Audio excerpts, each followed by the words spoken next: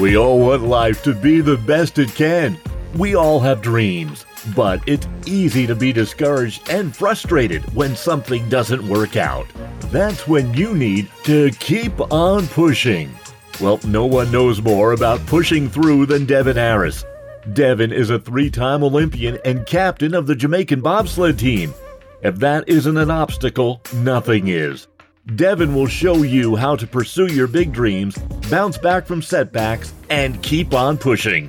You'll be challenged and inspired to live your best life.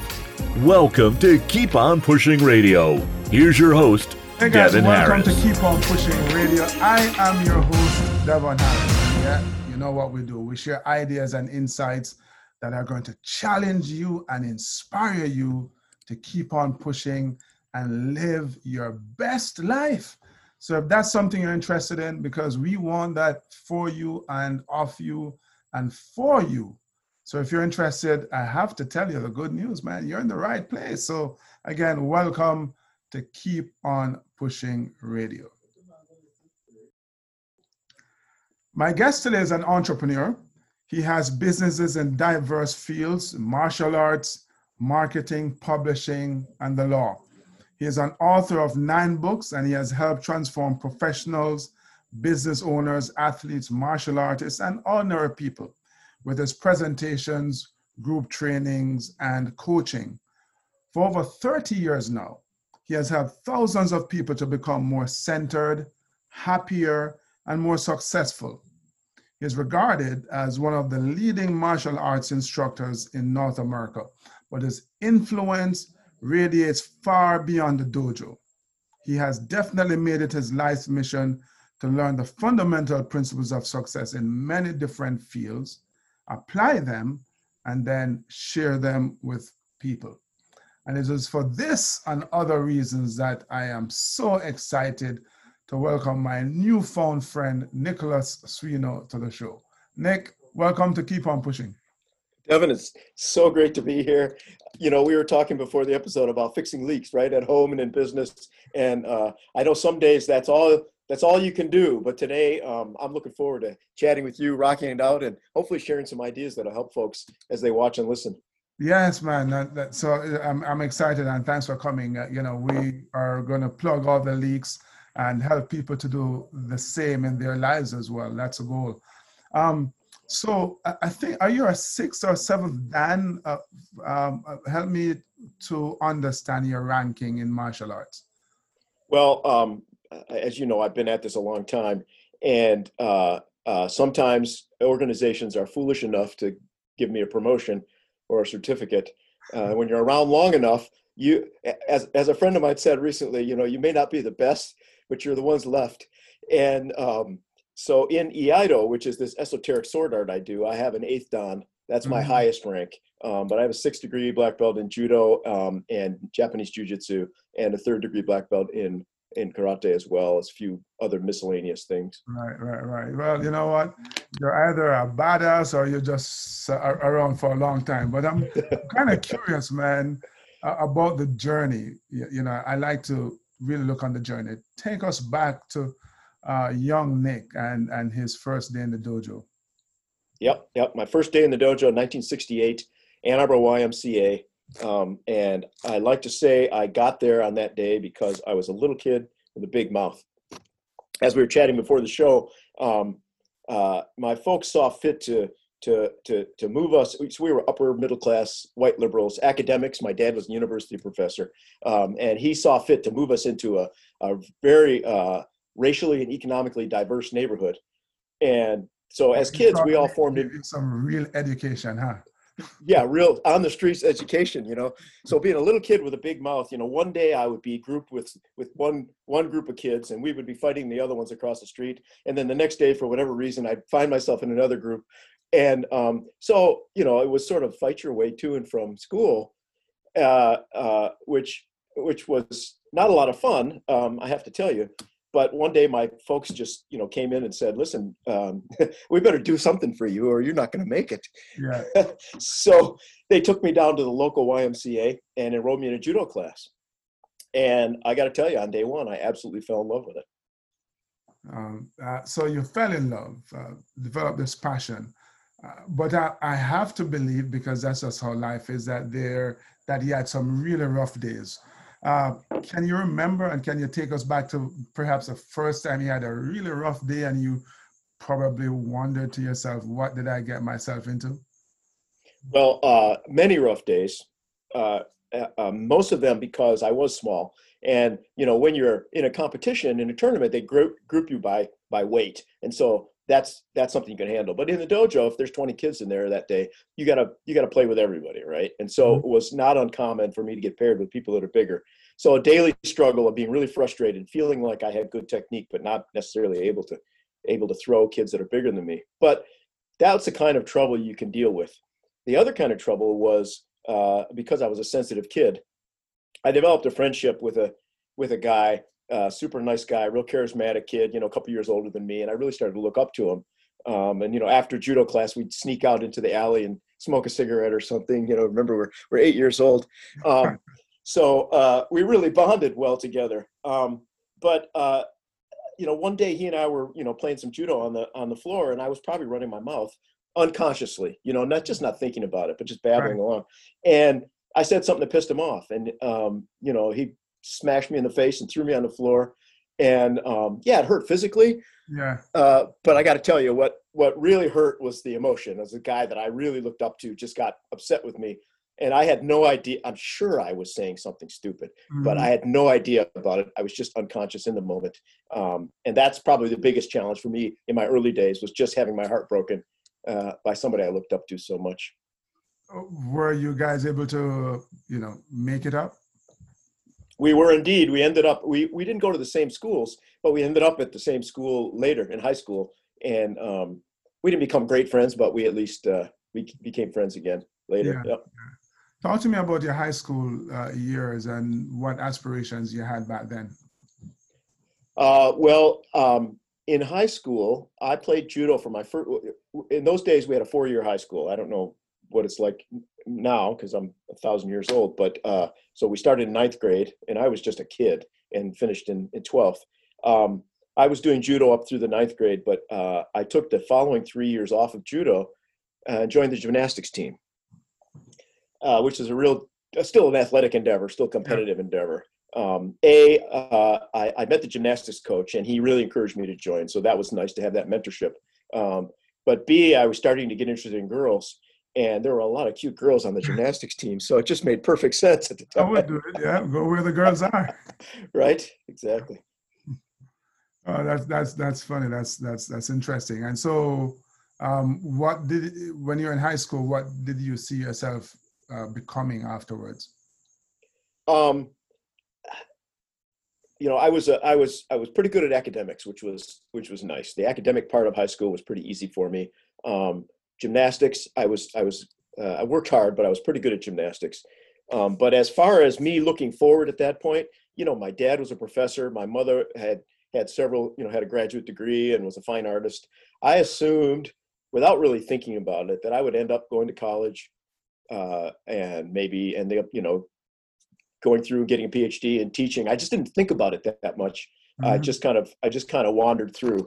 Um, but at least a big part of my days was consumed with chasing girls and doing things that teenagers do that you probably shouldn't do. A lot of waste of time, but you get it through, you got to get through that part of your experience. It wasn't the most productive high school career in the world, but I had some nice earmarks. I met a wonderful young lady, and we dated for 3 years, and I did very well in gymnastics and academics. So despite the fact that I felt kind of disconnected or not very focused, did okay. It didn't hurt me. I don't know if it helped me as much as it could have. Right. So, but you obviously eventually got back to martial arts. How did that happen? Take us through that journey. Yep. So I took a year off between high school and college. Did some interesting stuff. Traveled around the country. Worked in lumber camps. Did some fun things. Ended up back at the University of Michigan. Since my dad was a professor there, it was natural, I think, for me to apply and get in at University of Michigan. And right about the same time I enrolled at U of M, I went back to martial arts. First got back into karate. and that was a variety called Shorin-ryu karate. I know you're familiar with Goju-ryu, Mm-hmm. both origins in Okinawa. Dabbled in a little Aikido, a little Kung Fu, got back into Judo kind of in a light way, but really focused on karate for a few years. And picked up in one way where I left off, which is to say that I just from the first moment I saw martial arts, and even today, I just love it. I don't know why. I could be having a bad day and low energy and just drag my ass to the dojo, but after 5 minutes of warm-ups and I start doing whatever it is, going through kata or sparring or setting up throws in judo, I just get immersed in it. And there's some things in life you're born to do. For me, that was one of them, right? Yeah. So what did you do at U of M? I took the long route. It took me 5.5 years to get my bachelor's degree in psychology and English lit. And then a theme in my life is that somebody more senior to me, an accomplished person, will take an interest in what I'm doing. And so toward the end of that career, there was a new guy directing the fine arts program in creative writing. And I met him, and he said, listen, I want you to apply for this master's program in fine arts. So I did that. And because, he was the chairman of the program, I got in. That was a 2-year program of creative writing, teaching you to write stories and novels and so forth. One of those degrees that is not going to help anybody get a job almost anywhere, but I loved it. I loved it. As I've always written and read books, and so it was really fun to be around a bunch of writers and learn the craft. So I know, I'm not sure if this is the same guy you were the aide for when you had a run-in with Ted Kaczynski. Oh yeah, well, so a different guy. So the guy I just mentioned to you was Nicholas Delbenko. He was the chairman of the graduate program in English Lit and in creative writing at U of M. The guy I worked for, starting in undergrad and then through my graduate time at University of Michigan, was a guy named James McConnell, a pretty well-known psychologist in the 60s, 70s, and into the 80s. And I was a research assistant for him. So that's what I did for spending money. Right. Was go through literary journals, pull out articles that would be of interest of him, do his filing, open his mail, and that's what brought me into contact with Ted Kaczynski. Yeah. Right. Wow. That's a harrowing experience, though, Nick. What do you remember from that? Well, I tell the story fairly often because people are fascinated by it. As I mentioned, part of my job for Jim McConnell was to bring in the mail. He lived in a vast home outside of Ann Arbor. It was a 12,000 square foot home about 5 miles outside of Ann Arbor. And the mailbox was on the road, and then you'd go down his driveway, which was, a quarter mile long. I rode my bike out there in those days. So I rode my bicycle out. I grabbed the mail from the mailbox, went into the kitchen where, so this would have been 11 or noon. He's just waking up. He was a night owl, so he would just wake up at that time. He's sitting in the kitchen having his coffee. I bring the mail into the kitchen, and I'm in the kitchen on his counter across from him, and I'm opening the mail and sorting it, throwing out the junk mail, keeping the letters that need to be read. And one of the packages is, the size of, I used to say the size of a phone book, but nobody knows what that is anymore. A box, a brown paper box about, foot and a half long and 3-4 inches thick. And I set it on the counter, and I started cutting the outside edge to open it. And as I got almost all the way through cutting it, I could feel outward pressure. It was what they call a reverse mousetrap. It was a trigger that was pressed down, right? Mm-hmm. And then once you open it, release the tape, the trigger would open, and that caused an explosion. So seconds later, the room is filled with gunpowder. Neither of us can hear. In the moment, it was just confusion and fear. I didn't realize that I had been hurt, but I soon found that out. Mm-hmm. The first thing I did was he had an alarm pad. He had a very elaborate security system. He had an alarm pad on his wall, so I ran to that and I summoned the ambulance. And I came back and he said, "Are you hurt?" And I think my first answer was, "No, I'm okay." And I looked down and I had this big stream of blood coming out of my arm, going across the room. And I go, "Well, wait a minute. I think I am hurt." Mm-hmm. So he ran and got towels. We wrapped my arm. The ambulance company called and said, "Do you really need an ambulance?" And we said, "Yes." We adjourned to the hallway to wait for the ambulance. And, just everything happens in a very strange, looking back on it, it feels like slow motion because you're so full of adrenaline. Um, and so I have some advice for the would-be pipe bomb maker, and it's the reason I'm here today. So people now know Ted Kaczynski as the Unabomber, right? That's eventually what the FBI named him because he was doing a lot of academic and university, targeting a lot of academic and university figures. This was early in his career, so 1985, and he was putting pipe bombs inside these packages with these triggers, and he was putting fishing sinkers in the packages to act as shrapnel, right? But at that time, at the end of the pipe bombs, there'd be gunpowder or whatever inside it, and he would just push something into the ends to stop them. And that's what saved my life. The sophisticated pipe bomb makers, such as they are, would put screw caps on, which would equalize the pressure, and then it would explode in all directions, right? I'm very lucky because that pipe bomb exploded up and down. It blew a hole about this big in the counter in front of me, and similarly in the ceiling above. Right. So most of the force went that way. I had shrapnel wounds and gunpowder, on my face, and I did lose some big chunks of meat out of my left arm. But that's what saved my life, was the fact that this was a pretty primitive device. Wow. That's very fortunate. A scary situation. So I know at some point you moved to Japan to study. What prompted that move? After being involved in martial arts since 1968, always loving it and always kind of looking back to see what the homeland was. Hey, if I'm doing this, how much cooler would it be, to do this in Japan? And I had a very twisted view of Japan. I thought it was all, temples and kimonos and, very stereotypical view of Japan before I went. First time you set foot in Tokyo, you realize, right, it's probably the most technologically advanced city in the world. But there you can still find the temples and the kimonos and all that. But always wanted to go. So after the master's program at U of M in 1988, I had saved a little money. I had some connections over there. So I jumped on a plane and with a girlfriend at the time from here who was interested in Japanese music. And we went over there, met some folks that we knew, found a place. And in those days, they had what's called the English boom.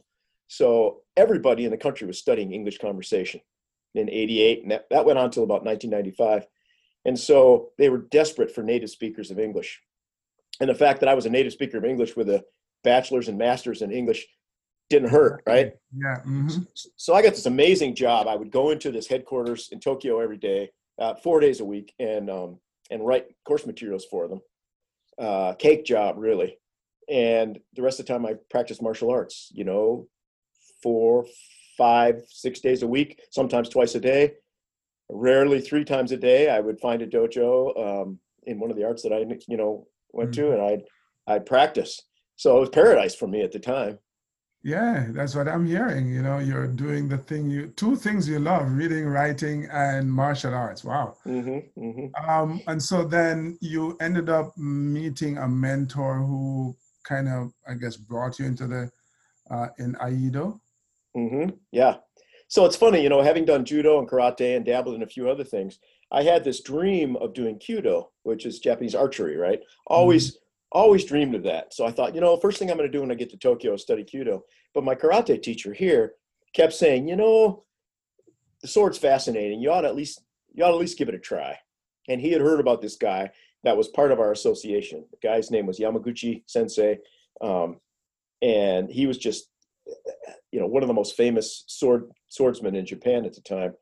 And he came as part of a contingent that summer to Las Vegas to teach. So I went out there to a seminar, and when I saw him, it was just magical. The guy was maybe 5'3", 110 pounds, just this little guy. But his forearms, were this big from using a sword all the time. And his calves were the size of watermelons because he never put his heels down. He'd slide on the balls of his feet for kendo and iaido. And the first time I saw him, I'm in a casino in Las Vegas where our hotel was, and I see this guy with a drink in his hand walking across the room, and I'd never seen anybody move like that before. He floated across the room, I just knew who he was instantly. And he had a charisma that I've never quite been able to explain. He had this vibrancy. So anyway, I met him at the seminar, and I go, I got to at least spend some time with him. So when I got there, I was training with other people, and I kept asking, can I get an introduction to this guy? Can I get an introduction to this guy? But they were kind of putting me through the test first, right? Are you sincere? Real. Right. Are you for real? Are you sincere? You're hardworking. I'm not going to refer you until I'm convinced you have good character. But finally, after begging long enough, this guy, Sato Sensei, who was in charge of the organization, said, okay, I'll call up my pal and I'll say, this kid's coming over. So they arranged a meeting. It was on a Thursday, gave me the directions to his house. And I went over there, and, he lived in this neighborhood in Tokyo with this nice courtyard, and he had a small dojo in his house, wooden floor, high enough ceiling so he could swing a sword. Took my first lesson, and that was like my first day in judo. My first day in Iaido was just mind expanding. I just felt like I'd been born to do it. I still can't explain that, but the connection with my teacher was amazing. He's just one of the kindest, most charismatic people I've ever known.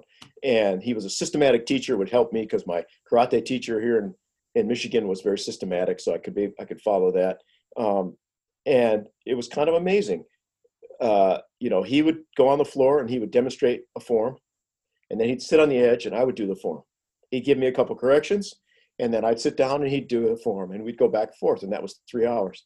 So I'm in the room with a guy who is one of the most famous swordsmen, in Japan, incredibly charismatic, full attention on me, no distractions. It was exhausting and terrifying, but really powerful. I was able to learn quickly. Yeah. Talk to me about his philosophy and what you took from that in terms of the way he prepared you, the way he taught, the way he prepared you for tournaments. Well, he was a fanatic as well. He was already, when I trained with him, in his late 60s. And he would teach usually 2 or 3 3-hour lessons a day. And when he wasn't teaching, he was practicing. The guy was a fanatic about it. So he set a great example. Practice, practice, practice. Loved what he did, communicated that love. Very specific, but kind. I've had many martial arts teachers. I don't remember anybody else who made you feel so good about your mistakes. Okay, that's not right. Let's do it this way. And if I got discouraged or too excited, he'd go, just let's do it again. Let's do it again. And because I worshiped him, the tournaments and the gradings were trivial. The only thing I cared about was what he thought, right? So if you go to a tournament, I go, oh, Sensei, I'm really worried about this tournament. He's like, it's not a big deal. Let's just go do this tournament.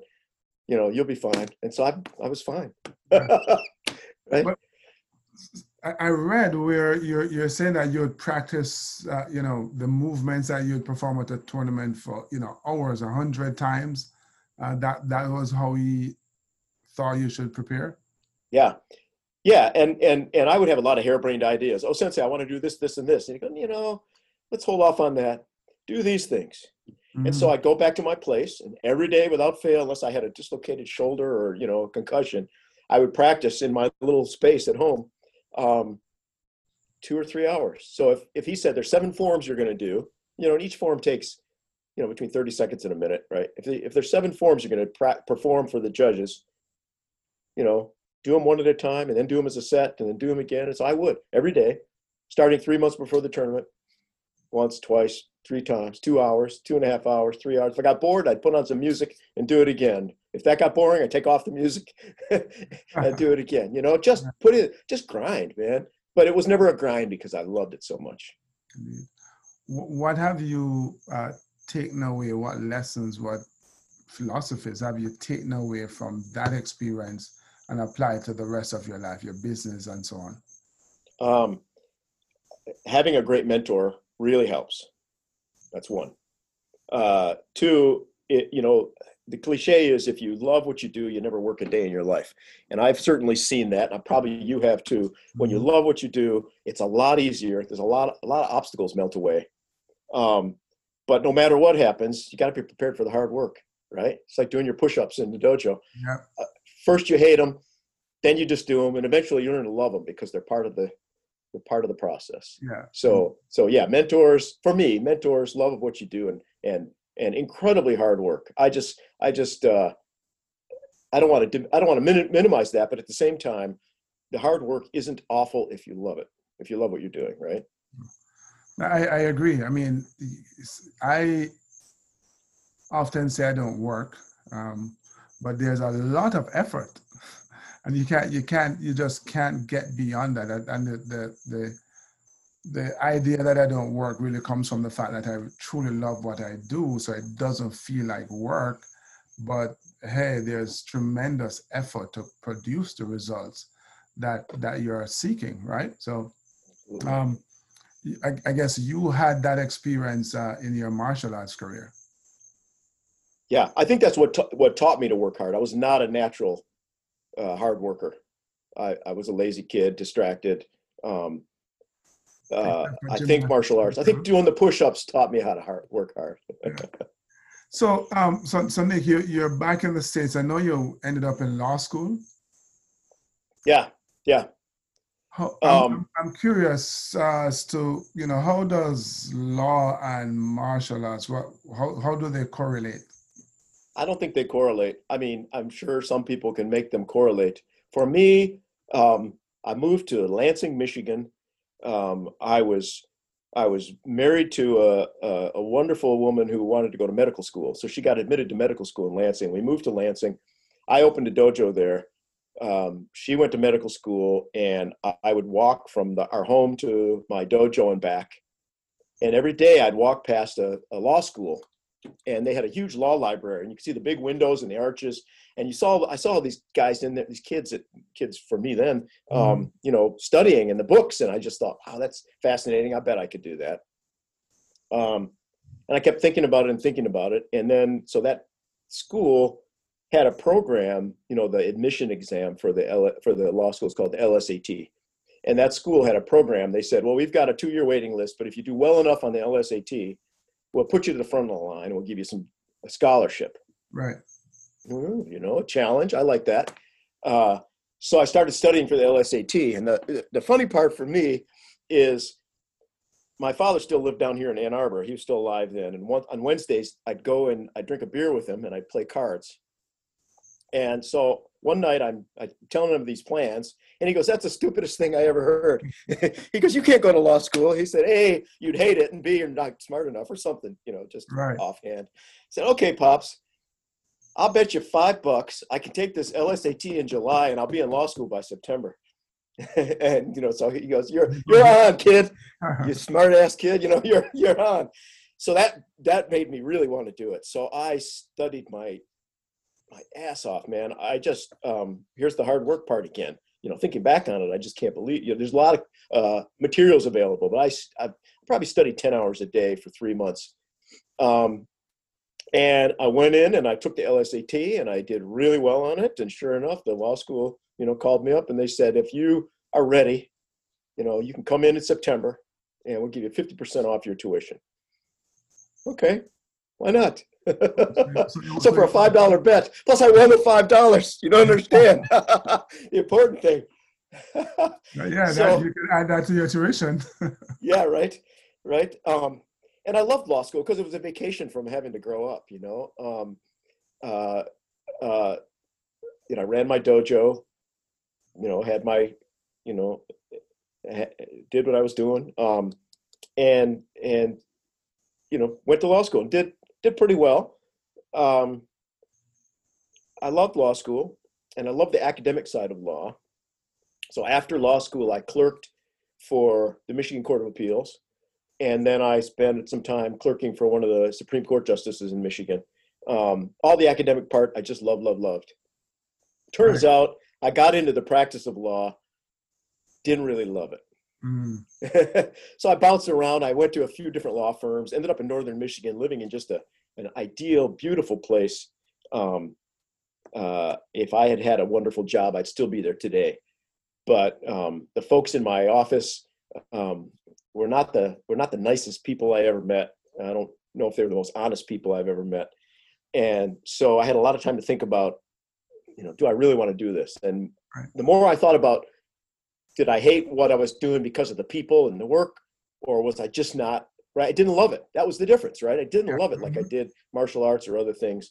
And so I was okay at it. I would have been a lot better had I loved it. And so at some point I just started thinking about getting out. So I started, probably 10 years. I still have a law license. I still dabble in it. I help some people now and then, but really I pretty much did 10 years of law and then shifted back into martial arts and other things. Mm. So now you're using, your experience, and you spoke. In fact, I'd like to dive into that a little bit more. Yamaguchi Sensei, you spoke about how you kind of soaked up his essence, and learned so much from him. How has that informed, what you're doing now? What are some of the things that you're like? You know what? I'm holding on to this that I'm learning from you, and I'm applying it to my life now. The first thing is just the level, what's possible in life.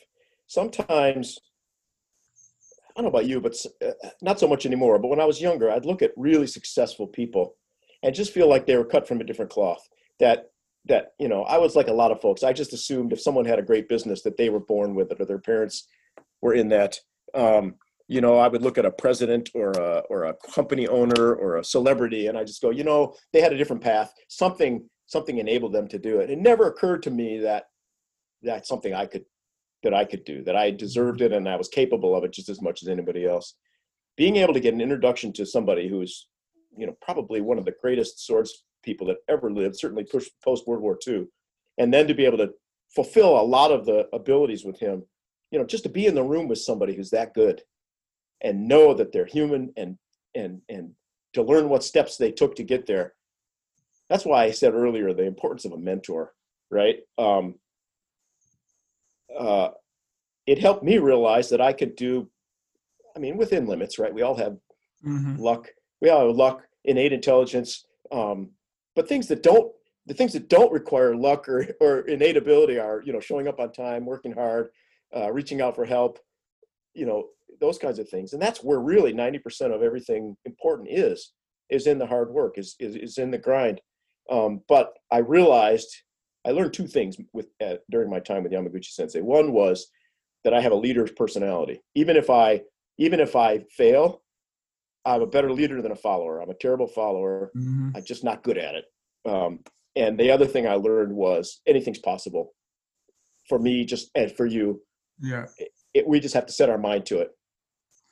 As you described him physically, the size of the muscle in his arm from holding the sword, the size of the the muscles in his calves, from all the years of training, I found it analogous to the size of the muscle, I want to say, in our mind, in our brain, in our heart, in our soul, and how big and strong those can get from years of training, just being consistently doing the hard work. And I think that's the thing that, most of us need to learn. As you say, if it's not luck and it's not innate intelligence, and even with our intelligence, I think we're way smarter than we are willing to give ourselves credit.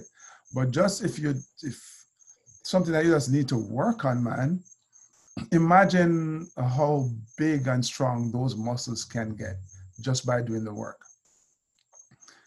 So I'm kind of curious, because as you you haven't really transitioned, but as you continue to do martial arts, you have found a way to use that to teach life lessons and teach people how to become successful. So I'm kind of curious as to how you started to make that connection and embarked on that journey. Yeah, I think two worlds came together. Always in the martial arts, there's an idea that you can get better. Often we talk about it as, you can be more physically fit or you can fight better. But those are the lowest common denominator. You do those long enough, and as I'm sure you've experienced, your confidence improves, your health improves. That muscle you're just talking about starts building up. And during some of my hardest times, which were during the end of my law career, I started paying a lot of attention to the big players in the personal development world. People you've heard of, Tony Robbins, Deepak Chopra, Brendon Burchard. I started reading all their stuff. And the more I read them, the more I kept seeing these parallels between the stuff those guys were saying and the stuff that, they may have often in my view, they're a little too marketing driven. But their stuff is based on solid principles. And I just kept seeing the parallels. Believe in yourself, do the work, until you believe in yourself more, and then you'll do a better job at this cycle of improvement. And so the more I followed those guys, the more I kept seeing the parallels, and the more it worked in my life, the more I wanted to share that.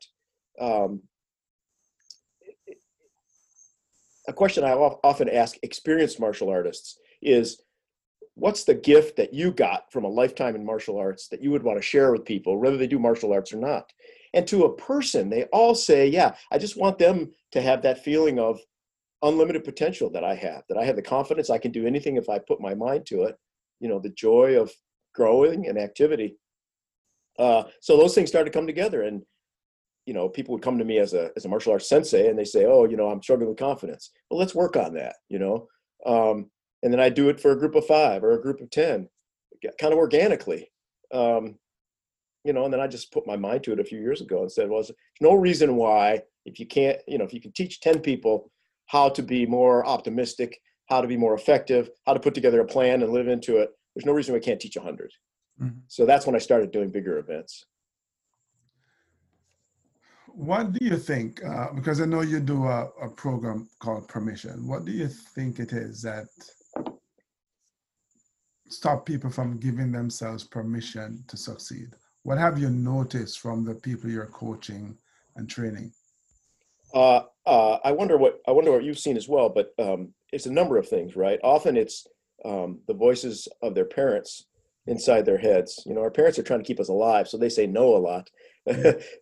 But no is not always helpful, right? And as you get older and you have better ideas, sometimes yes is important. So often it's parents' voices, it's often spouses' voices. Sometimes, people have fallen down and skinned their knees a few times, and they feel like everything they do is going to lead to that. So experience, they don't have permission.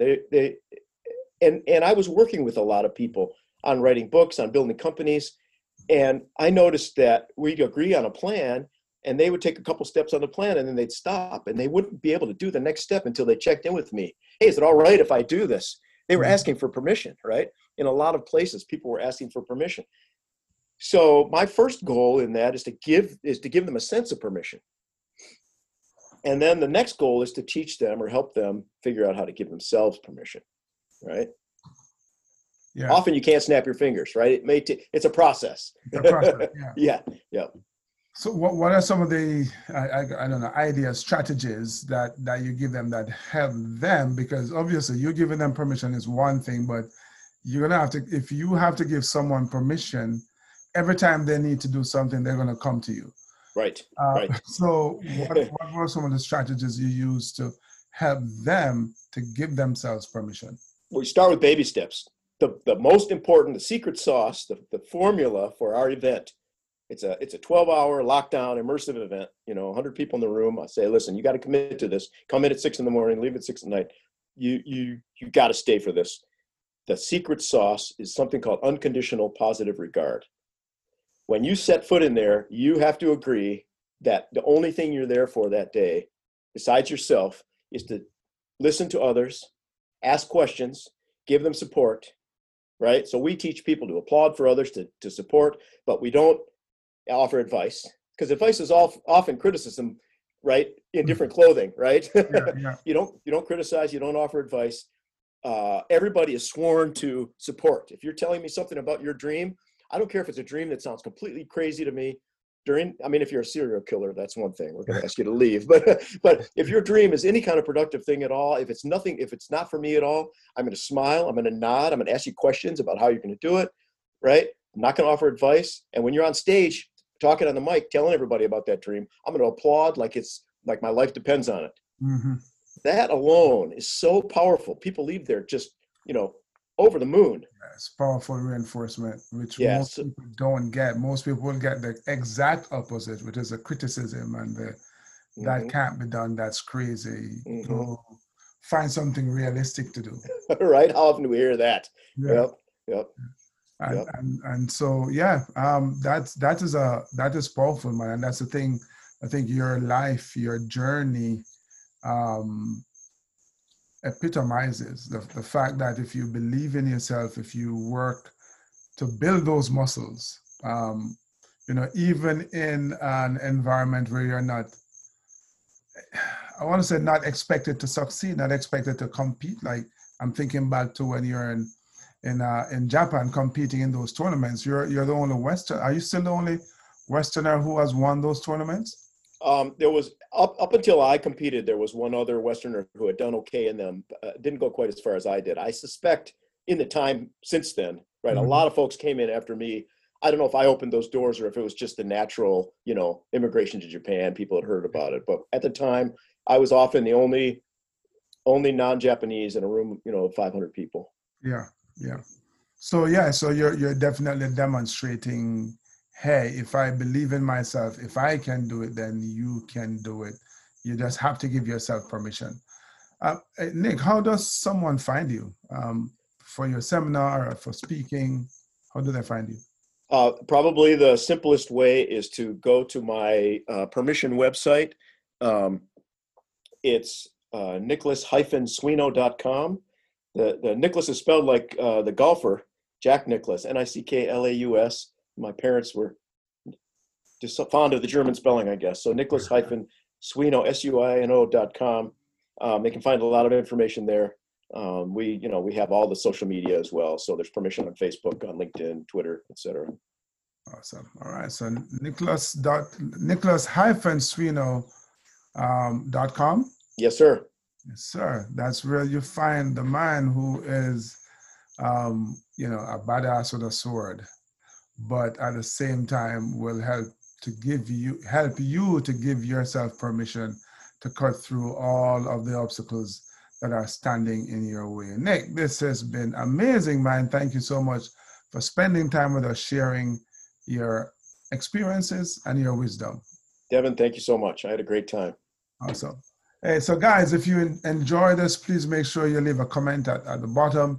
If you haven't done so yet, hey, hit that subscribe button and hit that bell. You'll get a notification every single time we post one of these amazing videos. And don't forget to share it, right? Don't keep it. Your friends want to be inspired as well. So share it. Don't keep it. And I'll always keep